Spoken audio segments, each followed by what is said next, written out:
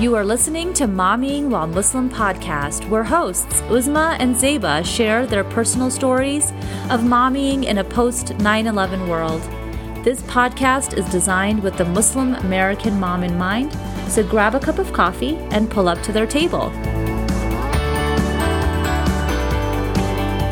Assalamu alaikum, everyone. Welcome to another episode of Mommying While Muslim podcast. This is Uzma Jaffrey.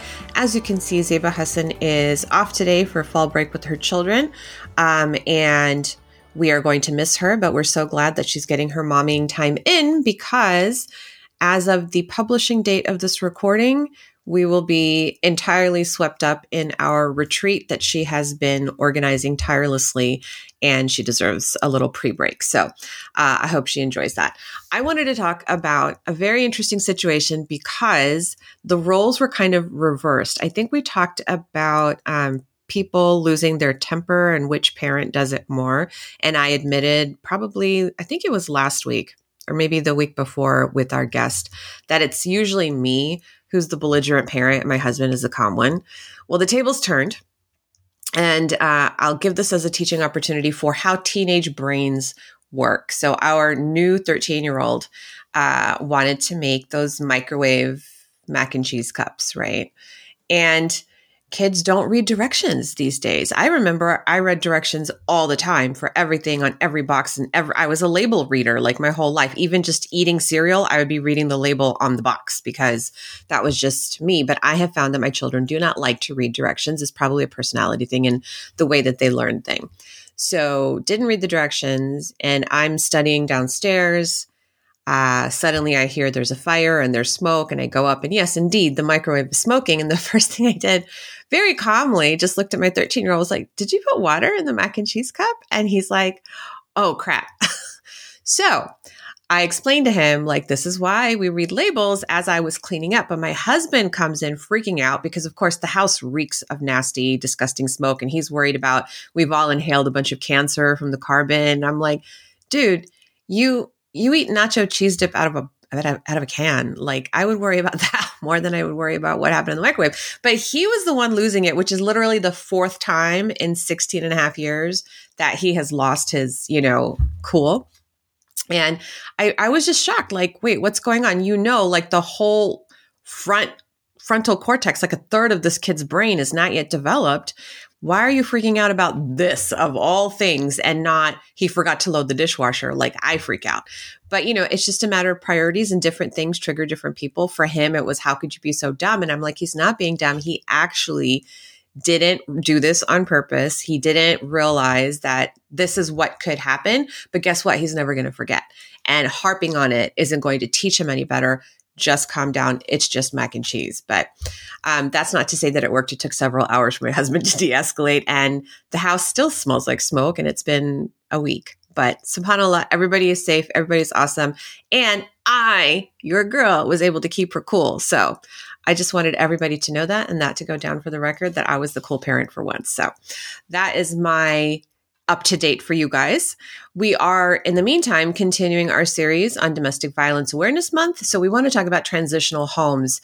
We used to call them shelters. I don't know if transitional homes is a newer term and more PC, but we're going to talk to our guest about that today and get educated. When people, specifically women, find themselves in unsafe domestic situations, they need spaces where they can have shelter and time to get their stuff in order and figure out what they're going to do, what their next steps will be to basically build a new life. So this is where transitional homes like Nissa Homes comes in. They have 8 transitional homes across Canada.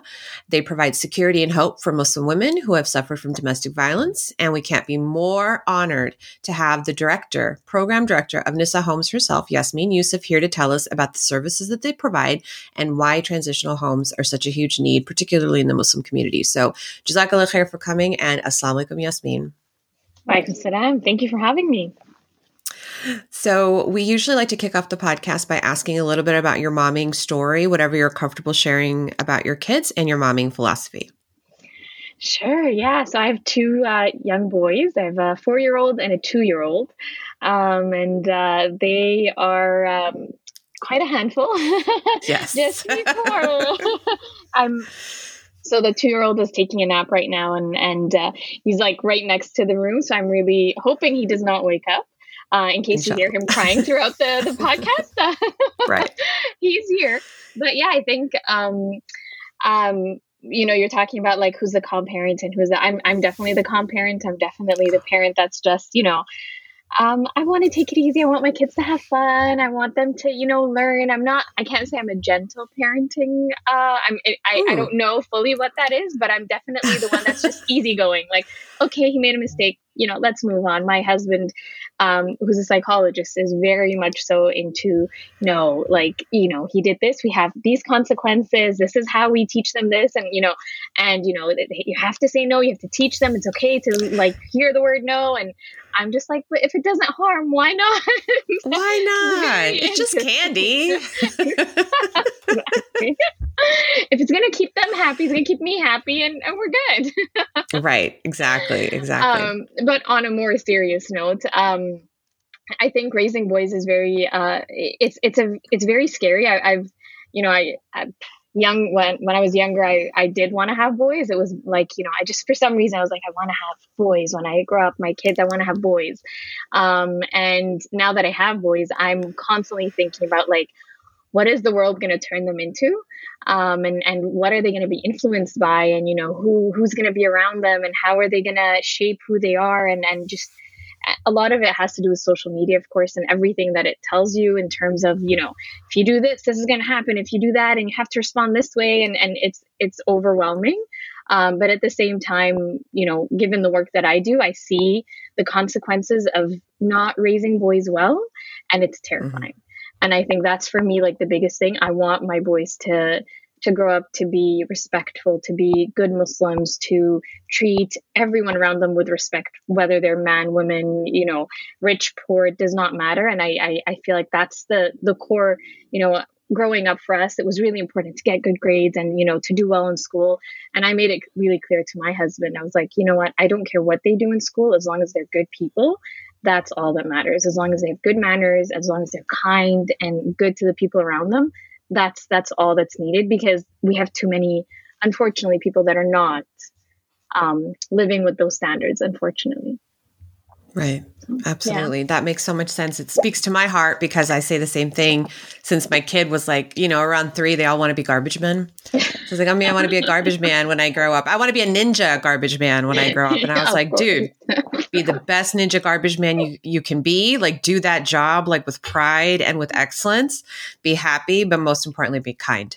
So that's kind of when they went to school, that was the last thing I would say to them is like, be kind. And they'd be like, okay, I roll. But, I see it now that my oldest has started high school and he's like, oh, there's this person and they sit alone at lunch. So I try to make sure I go sit with them because none of the other people in the classes do. And I'm like, I'm so proud of you. Yeah. And he's like, well, sometimes it's me on me. Like I'm the guy sitting by myself. And I'm like, so, it's good that you're doing it for somebody else. And maybe they'll see the example and come sit with you when you're alone. So it will pay off. I promise you. So you're making a very good investment in their emotional intelligence right now. So kudos to you for that. So tell us a little bit about your family background and how that informed the work that you do now. Yeah. I can't really say I grew up wanting to do this kind of work. I grew up, the typical immigrant family, go into medicine or law or business or, when all else failed, they were just like, okay, just go into marketing, at least that's got a bit of the creativity, but it's still got some of the business. And when I couldn't do that either. And I started looking into, I was volunteering. This was in university, of course. I started volunteering. I started getting into, the student union at my university and getting into, social justice and that kind of stuff. And a lot of it, obviously, as a visible Muslim woman, it was a big part of my life, whether I liked it or not, having to deal with discrimination, having to deal with, systemic barriers and all that stuff. So, it's something you grow up with. You don't really think about too much. It just kind of becomes our norm, unfortunately. But when I started kind of looking into that, when I was doing a lot more social justice work, and I come from a family that's very much into social justice. We were originally from Egypt, but very, very active. There was a lot of activism growing up. I used to go to protests with my family. I used to, when things happened in Palestine, we were always out there doing stuff. My parents really pushed us to always volunteer and always, wherever they would go, they would take us with them.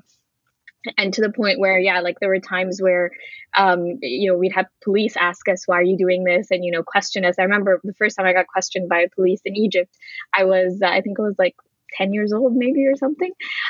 So just very much so aware of like my social location and, just things that are going on. So when I got involved with the student union, it really spoke to that side of me. And I really felt like I want to be doing things to help people.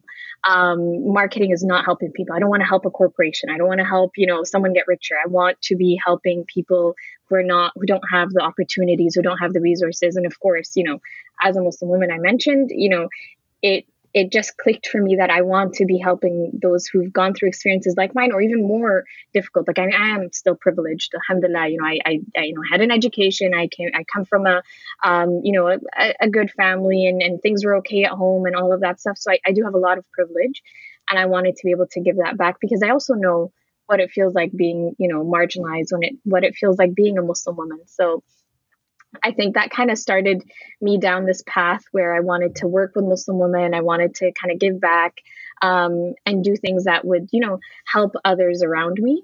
And then slowly things, subhanAllah, Allah's plan always works out better than, our plan ever does. And things fell into place. I look back now, I'm like, I could not have planned this myself. SubhanAllah, there's no way I could have planned it to work out this way. And Allah subhanahu wa ta'ala chooses people to do certain things. And at the time I was finishing university, I was getting married. My husband was involved with the organization that started Nisa Homes. And at that point I was going back to school to study social work. And he was just like, you know what, if you're doing this, why don't you volunteer with this organization? And I was just like, oh, like it's my husband's thing. Like I don't want to. One more thing to do. I know. I'm like, I'm going back to school. Like, just give me a break, And he kept on, telling me, just give it a shot. Just call her. Just, here's her number. Just whenever you can. They're doing such great work.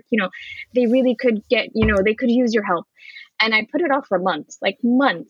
And when I finally made that call, I was like, oh, and at that point they had just started talking about Nisa Homes, so the organization is called the National Zakat Foundation. And what they do is they collect zakat locally and they give it back locally. And what they were finding was they were getting a lot of single women, a lot of single moms applying over and over again. And their assistance is short term. It's, just a couple $100 just to kind of get you out of a tight squeeze kind of thing. And that just was not meeting the needs of these women. And seeing these women apply over and over again, they started to think, okay, well, what can we do to fix this problem in a more long-term sustainable way? Like clearly giving them the money is not working. So what can we do to kind of help them? Give them money, but help them in a more substantial way. And that's when the idea of Nisa Homes came about. And that's when, we did research, we looked into what models exist, whether it's a shelter, a transitional home. And, we can talk about the differences between the two. And that was like, as they were doing the research, that's when I started getting involved. And I just, I was volunteering at that time. I was just like, okay, use me however you want. I want to help out. And slowly, Nisa Homes started coming about, and that's when I started, I got a job with them, and they're like, okay, well, if you're going to help out, we want to hire you. And this is where we are 8 years later. SubhanAllah. So Uzma, I was looking at my 401k materials and getting a little overwhelmed. Oh, I know what you mean. It can look like chaos. And none of the choices were halal. It's kind of a disaster. You know about the Amana funds though, right? Wait, no. What? Well, if your plan has a brokerage option, it's likely you can choose them through that, but you can also invest directly with them. They're halal? You bet. They're the oldest and largest Islamically acceptable funds in the U.S. Sharia certified, the whole deal. We want to thank Amana Funds for sponsoring this episode. Here's what you need to know. Please consider an investment's objectives, risks, charges, and expenses carefully before investing. To obtain this and other important information about Amana mutual funds in a current prospectus or summary prospectus, please visit www.amanafunds.com or call toll-free 1-800-728-8762. Please read the prospectus or summary prospectus carefully before investing. Distributed by Saturna Brokerage Services Incorporated, member of FINRA, and a wholly owned subsidiary of Saturna Capital, investment advisor to the Amana Mutual Funds. You know, the thing that sticks out to me there is that your husband pushed you to do this. Yeah.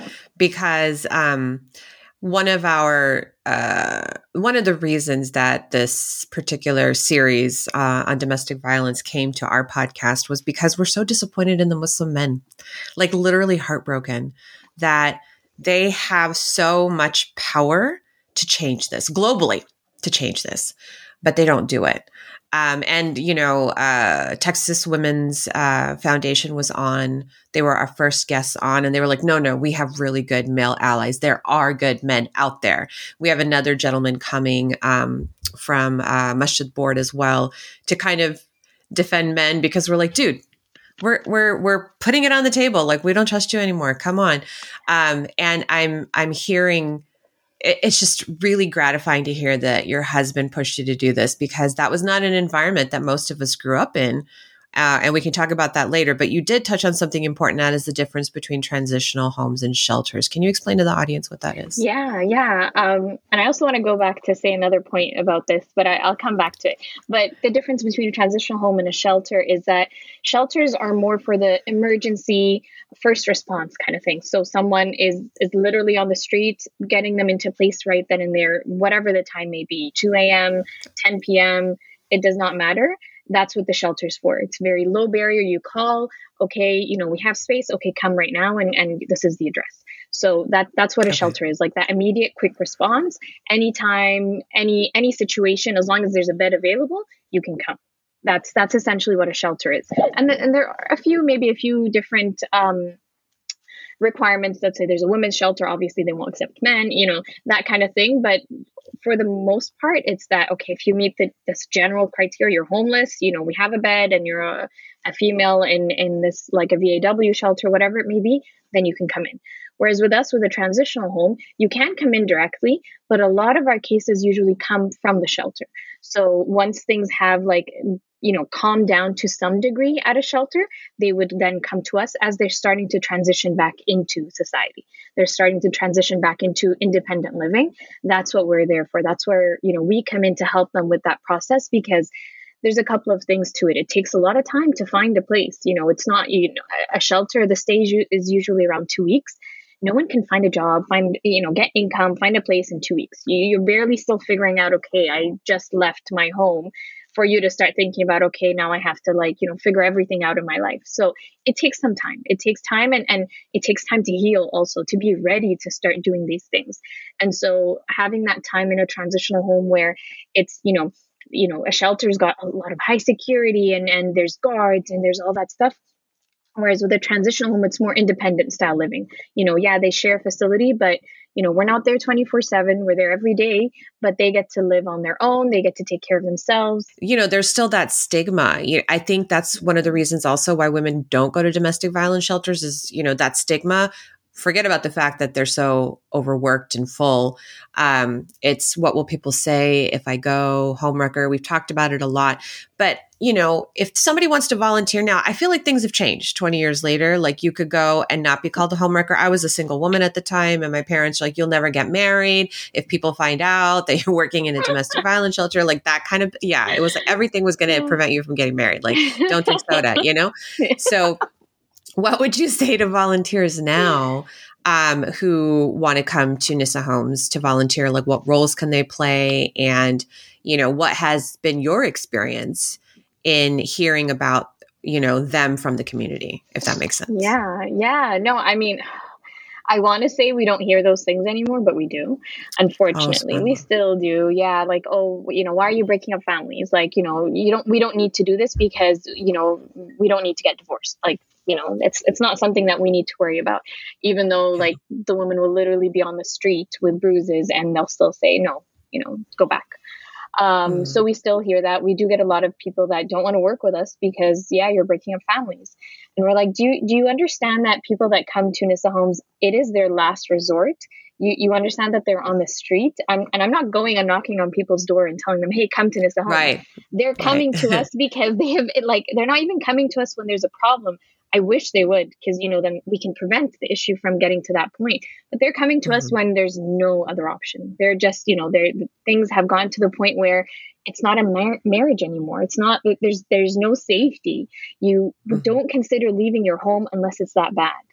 Right. And I think a lot of people don't understand that it's not by choice that they're leaving. It's they have no other choice, and that's why they're coming. And so I do think that we still, alhamdulillah, compared to when we started. So we started in 2015, and I compare how it was when I would try to work with the masajid or work with community members, and I would literally have people, as I'm talking to them and explaining the project, just turn around and walk away.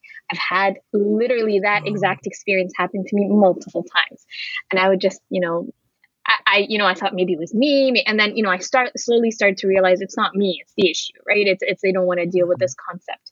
And, the amazing thing though, is that alhamdulillah, these same people that would turn around and walk away are now the ones calling us and telling us, hey, we want to work with you. Hey, here's some money so we can help you do better and do more. So things have changed a lot in the past, I would say 5-10 years. I feel like we've gotten a lot more in terms of awareness, a lot more in terms of, understanding what's going on and talking about the issue. And I feel like that's also helped with volunteers. That's helped with us being able to get more people to support it. And the saddest part, to be very honest with you, is that a lot of the volunteers that come to us have experienced it in some way, shape, or form. Maybe not directly, but a family member, a friend, a cousin, a mom, a daughter, anything like that. So many of them, and some of them have experienced it themselves.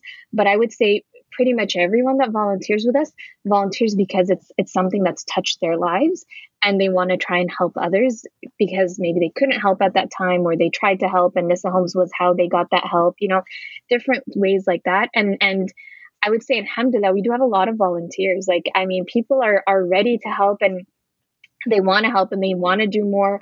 And, I don't know what the conversations are at home, but I will also say, going back to your earlier point about, men not doing enough, 100%, I think if we did a better job in terms of talking about these issues and have men, they don't need to lead the conversation, because at the end of the day, if we're talking about, women's abuse and we're talking about women, it should be women at the forefront. But we need our men allies, right? And I will also say, though, that a lot of the success of Nissa Homes is because of these male allies.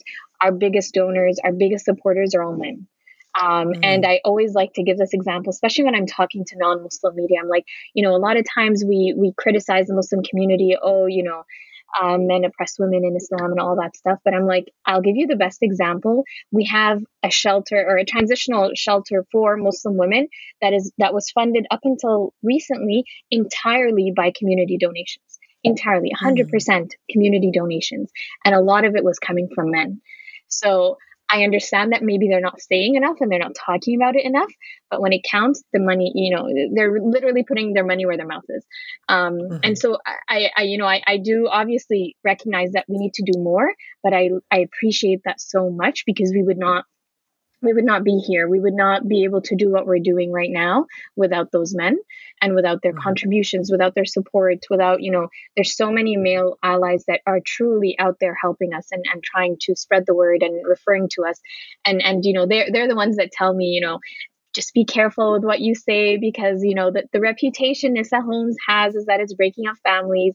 I'll be like, okay, I'm not even saying anything. I'm not, it's the fact that we exist. Can we just all print flyers that say the women are not the ones that broke this home? The person who threw the punch broke the home. Exactly. Can we plaster that all over the masajid so that people get it? I don't know what else to do. Yeah, it's nuts. It's nuts. Victim blaming, 100%. Like the perfect example of it, right? So you're talking about community funded transitional homes. I think it's important for people who are listening to understand the groundwork that it takes to establish a transitional home. So what kind of moves, if somebody in a community that doesn't have a transitional home but realizes the need of it, what are the first steps that they would have to take? What's been your experience with Nissa Homes? It might be a little bit different because it's Canada versus the US, but I don't think it's that off. Yeah, no, I don't think so. Especially, I mean, if I tell you kind of these points, you'll like it can apply anywhere basically. Okay. So alhamdulillah, we are in the process of opening our 9th and 10th homes. I Alhamdulillah, would we say have, mashallah, but I'm really sad that we need I know 9 and it's 10 homes, bittersweet, right? right? Yeah. Exactly, Yeah, exactly. It's bittersweet. unfortunate part, but here we are. So, we've had a lot of experience with how to do the groundwork and how to like get started. And our 10 homes are across Canada. So we've literally had to go into places where we don't have any, presence and start building a team and start, figuring things out. And, I would say the first step is to do the research, right? You need to establish the need. You need to know, why is this needed in this community? What is that need looking like too, right? Am I looking at issues regarding just homelessness and poverty? Am I looking at issues regarding a lot of new immigrants? Am I looking at issues just, with, a certain speaking, community, like a community that speaks a certain language? And obviously, it goes without saying that, domestic violence, intimate partner violence, it impacts every community, every religion. There's no research to date that shows a certain community or certain religion or a certain culture that experiences more than the other. Across every major religion, it's about 10%. Obviously, knowing that also most people do not report it, so the numbers are often higher than that, but at least the reported numbers around 10% across all major religions. And I think the only very few factors that kind of correlate with intimate partner violence is socioeconomic status. Like, we know the only thing that kind of can be an indicator. It's not, if this is the situation, then, intimate partner violence will occur. This was one of the big things that we found, is that shelters were doing the necessary work, of course, but they were a one size fits all model. There, this is the service we have. We don't care if you speak the same language. We don't care where you're coming from. We don't care, what the situation is. This is our service. You take it or you leave it, right? And what we realized is that it's not working for our community, and it's not working for a lot of communities. We understood that a lot of women are not going to the shelters. A lot of Muslim women, immigrant women, refugee women, non-status women were not going to shelters. Number one, because they didn't feel safe there. They didn't feel like they could. And then number two is because a lot of shelters they won't help someone who doesn't have status, for example. So you have those that are even more, that are more in danger, not getting the help that they need. So we quickly recognize these things from doing our research, right? We recognize it from speaking to different places and understanding what's going on. We spoke to women that have been at shelters and the horrific experiences they had. Some had amazing experiences. This is not to say that shelters are horrible and all of that, but also recognizing that they are underfunded, they are under-resourced, and so they have to make cuts in certain things, right? And that includes, we had a woman that was staying at a shelter for weeks without a single person speaking her language. And she couldn't even work with the staff. No one spoke her language. They didn't have money to get interpreters. So she was not doing anything. For weeks, she's just sitting there. And then we've had other women that have had, blatant Islamophobia in these shelters from the staff, but also from other clients. We've had women that have their hijabs pulled off. We've had women that weren't given food in Ramadan because it was after dinner time and the kitchen was closed. We've had women that, they were made fun of for doing wudu in the washroom. Or women that, we had a woman that had someone literally pee on her prayer mat. So very, very bad. We've had women that have garbage thrown at them. And these are all true stories that I've personally heard. We've also had women that when they reach out for help, they're told, like, it's because you're Muslim. Islam says you can, the husband can treat the wife that way. So the solution is you have to leave Islam. Or why are you complaining? You're the one that chose to be Muslim. And so if you're already experiencing the biggest problem you've ever experienced in your life. You're leaving your home. Exactly. You're leaving your home. You're leaving your family. You might even be leaving your kids behind. Everything you hold near and dear. Do you really think that this is the time for you to be telling me Islam is the problem too? Probably the very few things that I have with me is my culture, my religion, my identity. And now I have to question that too, that I know, versus a difficult situation I don't know. It's, that fear of the unknown, right? And so these are things that, you need to do the research to understand. You need to, we actually got researchers that And every time we launch a home, we have a survey that we do. We collect all the resources in the city, and we start going through them one by one and gathering as much data, as much information, as much anecdotal evidence even, that can help us make the case for, okay, why is this needed and what does the need look like? Step 2 is building a team, right? You can't, we don't work on our own. We can't do this on our own. This work cannot be done, individually. It's a community issue. And, I always like to say it's not a women's issue, it's a community issue, because the impact of intimate partner violence is not just on the woman, it is on the husband, the abuser, it is on the kids, it is on the family, it is on the neighborhood, the community. Everyone is impacted when something happens. And you need to have supporters. You need to speak to the masajid, speak to the local organization, speak to whoever will support you in starting this up, because you're going to need money. You're going to need to start, at the end of the day, we started with volunteers very, very early on. But the minute we started doing the work, we were employees. We were hired because you have to make sure that, we're talking about people's lives. This is not something that you can do voluntarily. You need people that are committed and dedicated and getting paid. And, there's timings, there's shifts, that, there's structure to it. It's not just, let's help out when we can and when we feel like it. And, I got busy today, so I can't come in today. These are people's lives, like I said, right? They're putting their trust in you. You need to be able to meet. You're telling them that you can help. This is an amana that you've given them.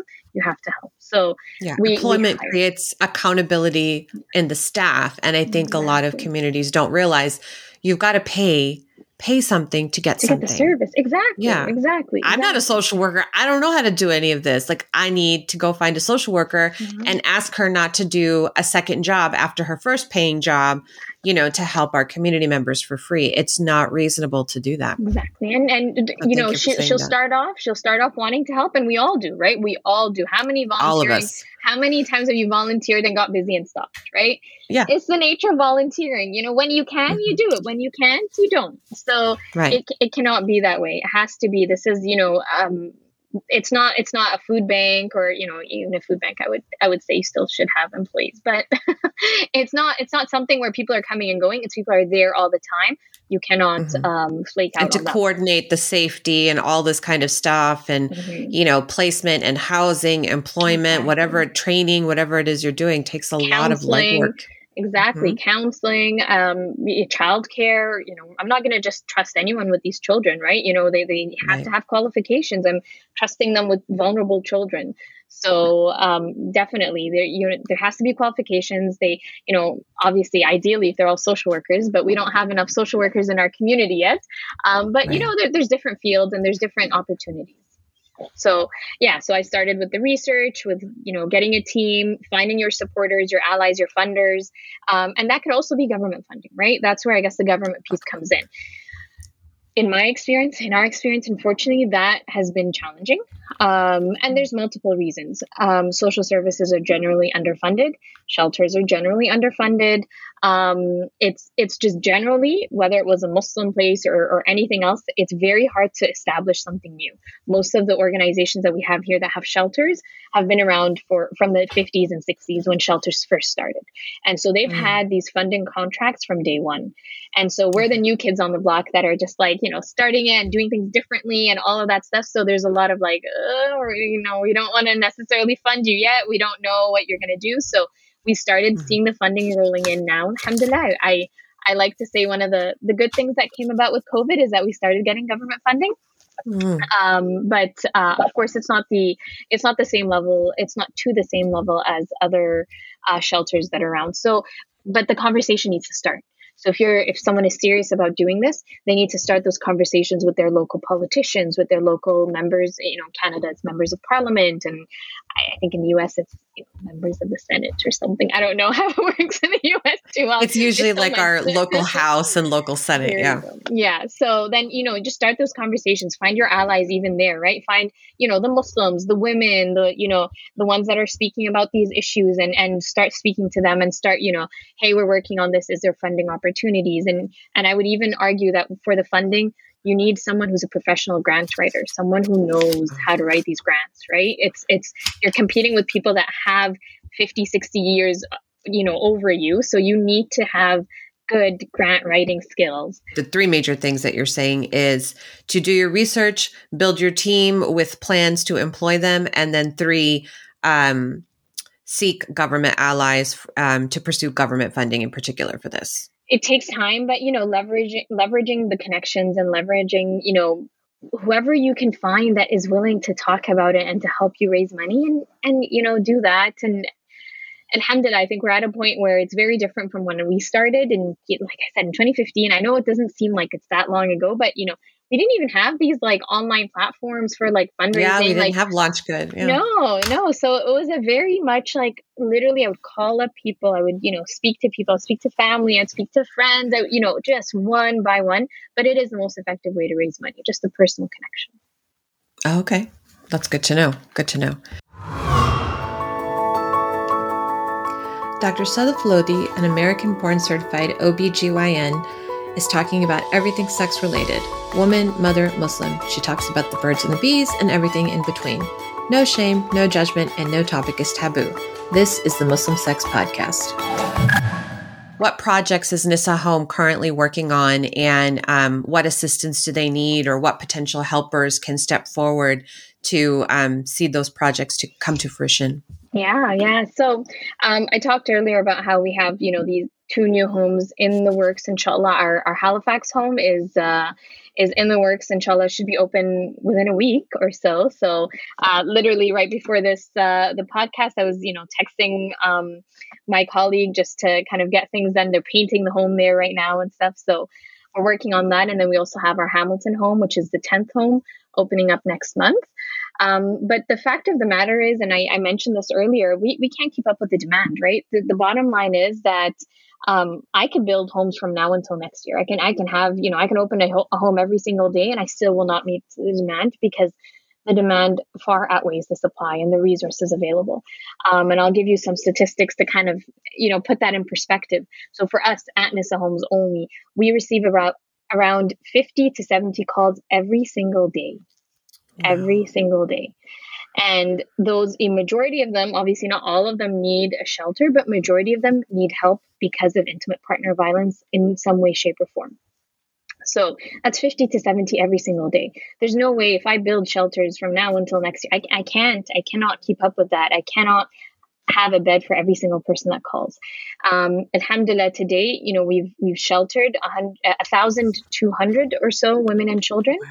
Alhamdulillah, and we've assisted more than 6,000 women and children who we could not shelter in our homes, but still needed help because, our homes were full or they were in a different city or something like that. So the numbers are crazy. And I'll also give you another number. So this is just in Canada. In Canada, they found that around 600 women and children are turned away from shelters every single day because there's no space. Not for any other reason, because there's no space. And that does not include every single day. And that does not include the thousands that are already in the shelters, right? So we're talking about, I think that the statistic was around 3,000 or something. I think it was more, to be honest with you. I think it was 3,000 women. And then it was another 2,000 something children. So about 5,000 that are already in shelters every single day. So the numbers are horrific. The numbers are really bad. And when I say that, no matter what I do, I cannot keep up with that demand. This is kind of, to answer your question, what we're trying to work on now is prevention. What we're trying to work on is the education, the awareness, the community prevention piece, because ultimately, like I said, I can't keep up with the demand. I have to lower the demand. that is really what we want to try and focus on right now. We want to improve community awareness. We want to improve the education. We want to start at a very young age, establishing what it means to be a boy, what it means to be a girl, what it means to be, what is manhood? What is toxic masculinity? What does the Prophet ﷺ say? What was his example of being a husband, of being, what was his example of his wives and how they were wives, and all of that, using those as examples to start educating from a young age to combat the culture that we currently have, which is very toxic when it comes to both men and when it comes to both boys and girls. We really need to just to fight against popular culture, but even within our communities, there's a lot of toxic masculinity. There's a lot of, you talked about earlier, anything you do goes back to marriage.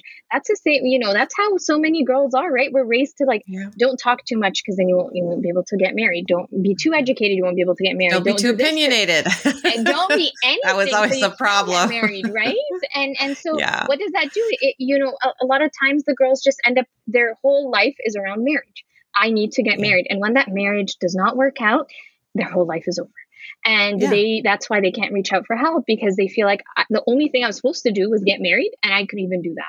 And so we need to change that narrative. We need to change that understanding that, yes, of course, I'm not saying we don't get married or anything. I'm saying we need to have healthy understandings of what good relationships are, of what it means to be a husband, what it means to be a wife, and how to establish those healthy relationships with our families, with our friends, and it starts at a young age. It starts, the foundation of who we are now is built when we were younger. So we need to start it then, but we also need to start.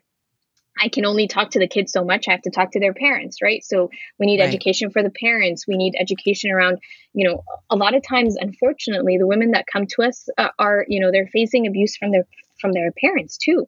They're not just facing abuse from their partners. A lot of times it could be from their parents. They're not even married yet. Or it could be from their in-laws. So we get that a lot, unfortunately, in our community. And so we need to educate the parents. We need to educate them what they can and can't do, how I should be as a parent and how the Prophet was as a parent. And let's use those examples. And I like to keep going back to the Prophet ﷺ, because that is the best example we have. And if we followed that example, if we followed the example of what he was like as a man, that we will have such a different community.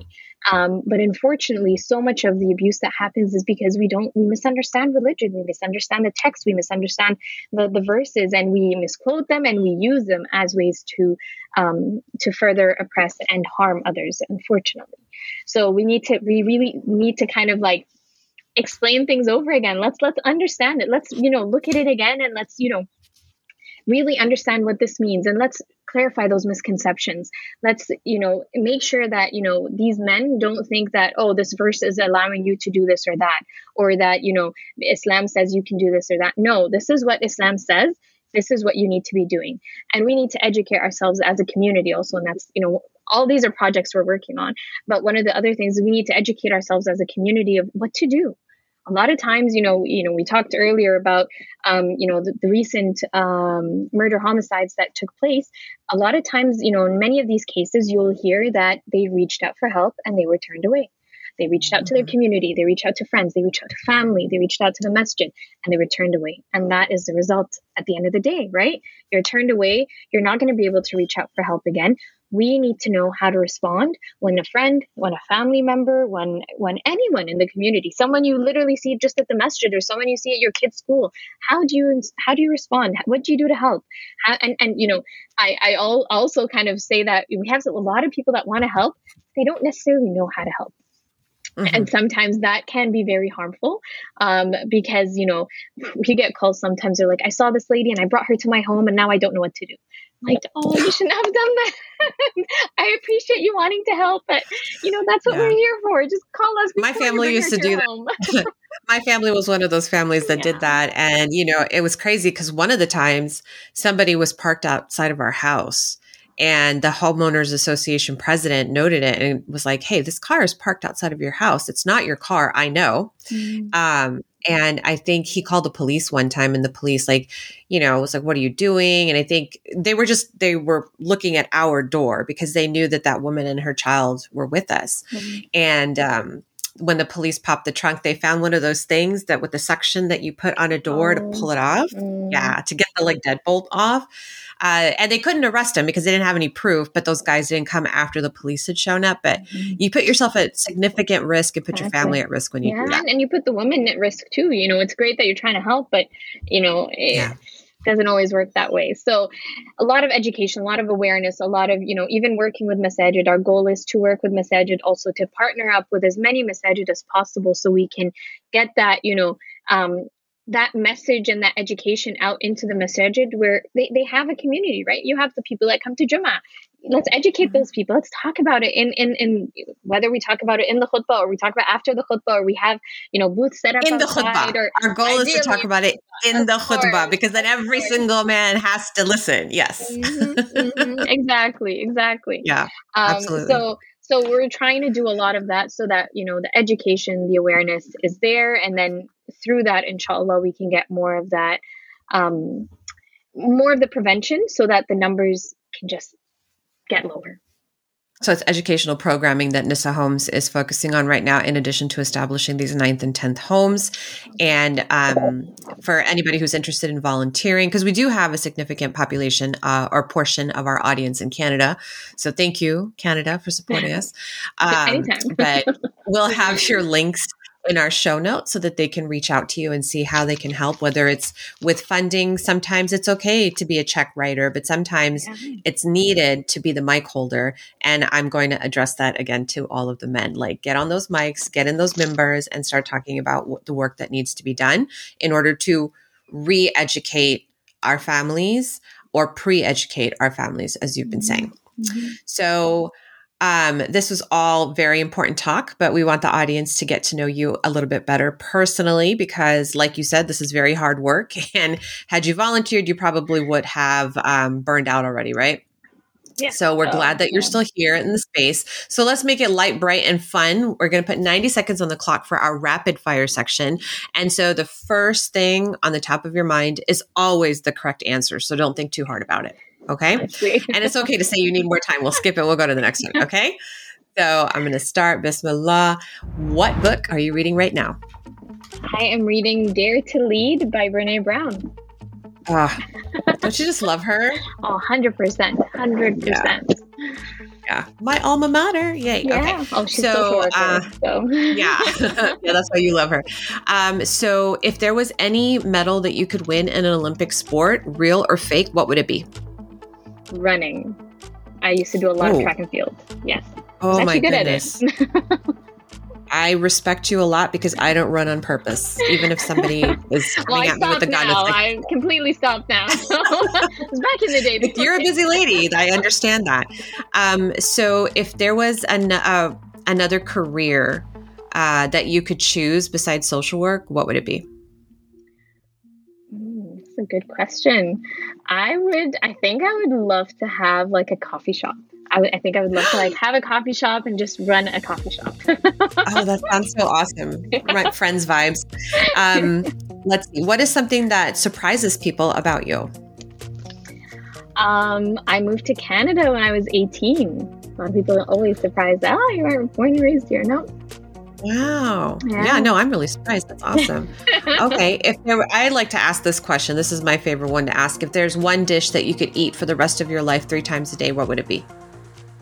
It has to be a dish, right? It can't be chocolate. Yeah, it can be a food. It can be a food. Mm-hmm. Oh, that's a hard one. So what is it for you? Oh, it's a hard one. Coffee shop owner. I know. Probably sandwiches, like just any variation of sandwiches. Oh my God, sandwiches. You are friends. Remember Joey Tribbiani's favorite sandwiches? Me too. That's awesome. Well, thank you so much for coming on and educating us about what transitional homes are and the work that they do. And may Allah bless you, reward you, and increase you, and Nissa Homes especially. But we are going to pray that one day we don't need you and you all go out of business. That is my goal. That is my goal. Yeah. 100%. Inshallah. Inshallah. Thank you so much for coming on today, Yasmin. Thank you. My pleasure. Thank you. Thanks again for joining Zeba and Uzma on Momming While Muslim today. Please email us your thoughts or questions and follow us on Facebook and Instagram, because this podcast was designed to cater your needs. Make sure you check out the show notes to find the links and resources for this episode. And remember to help a mama out and leave a review of the show, as well as to like it on your podcast app of choice, because that helps us grow. Tune in next week for another episode of Momming While Muslim. Assalamu alaikum, everyone.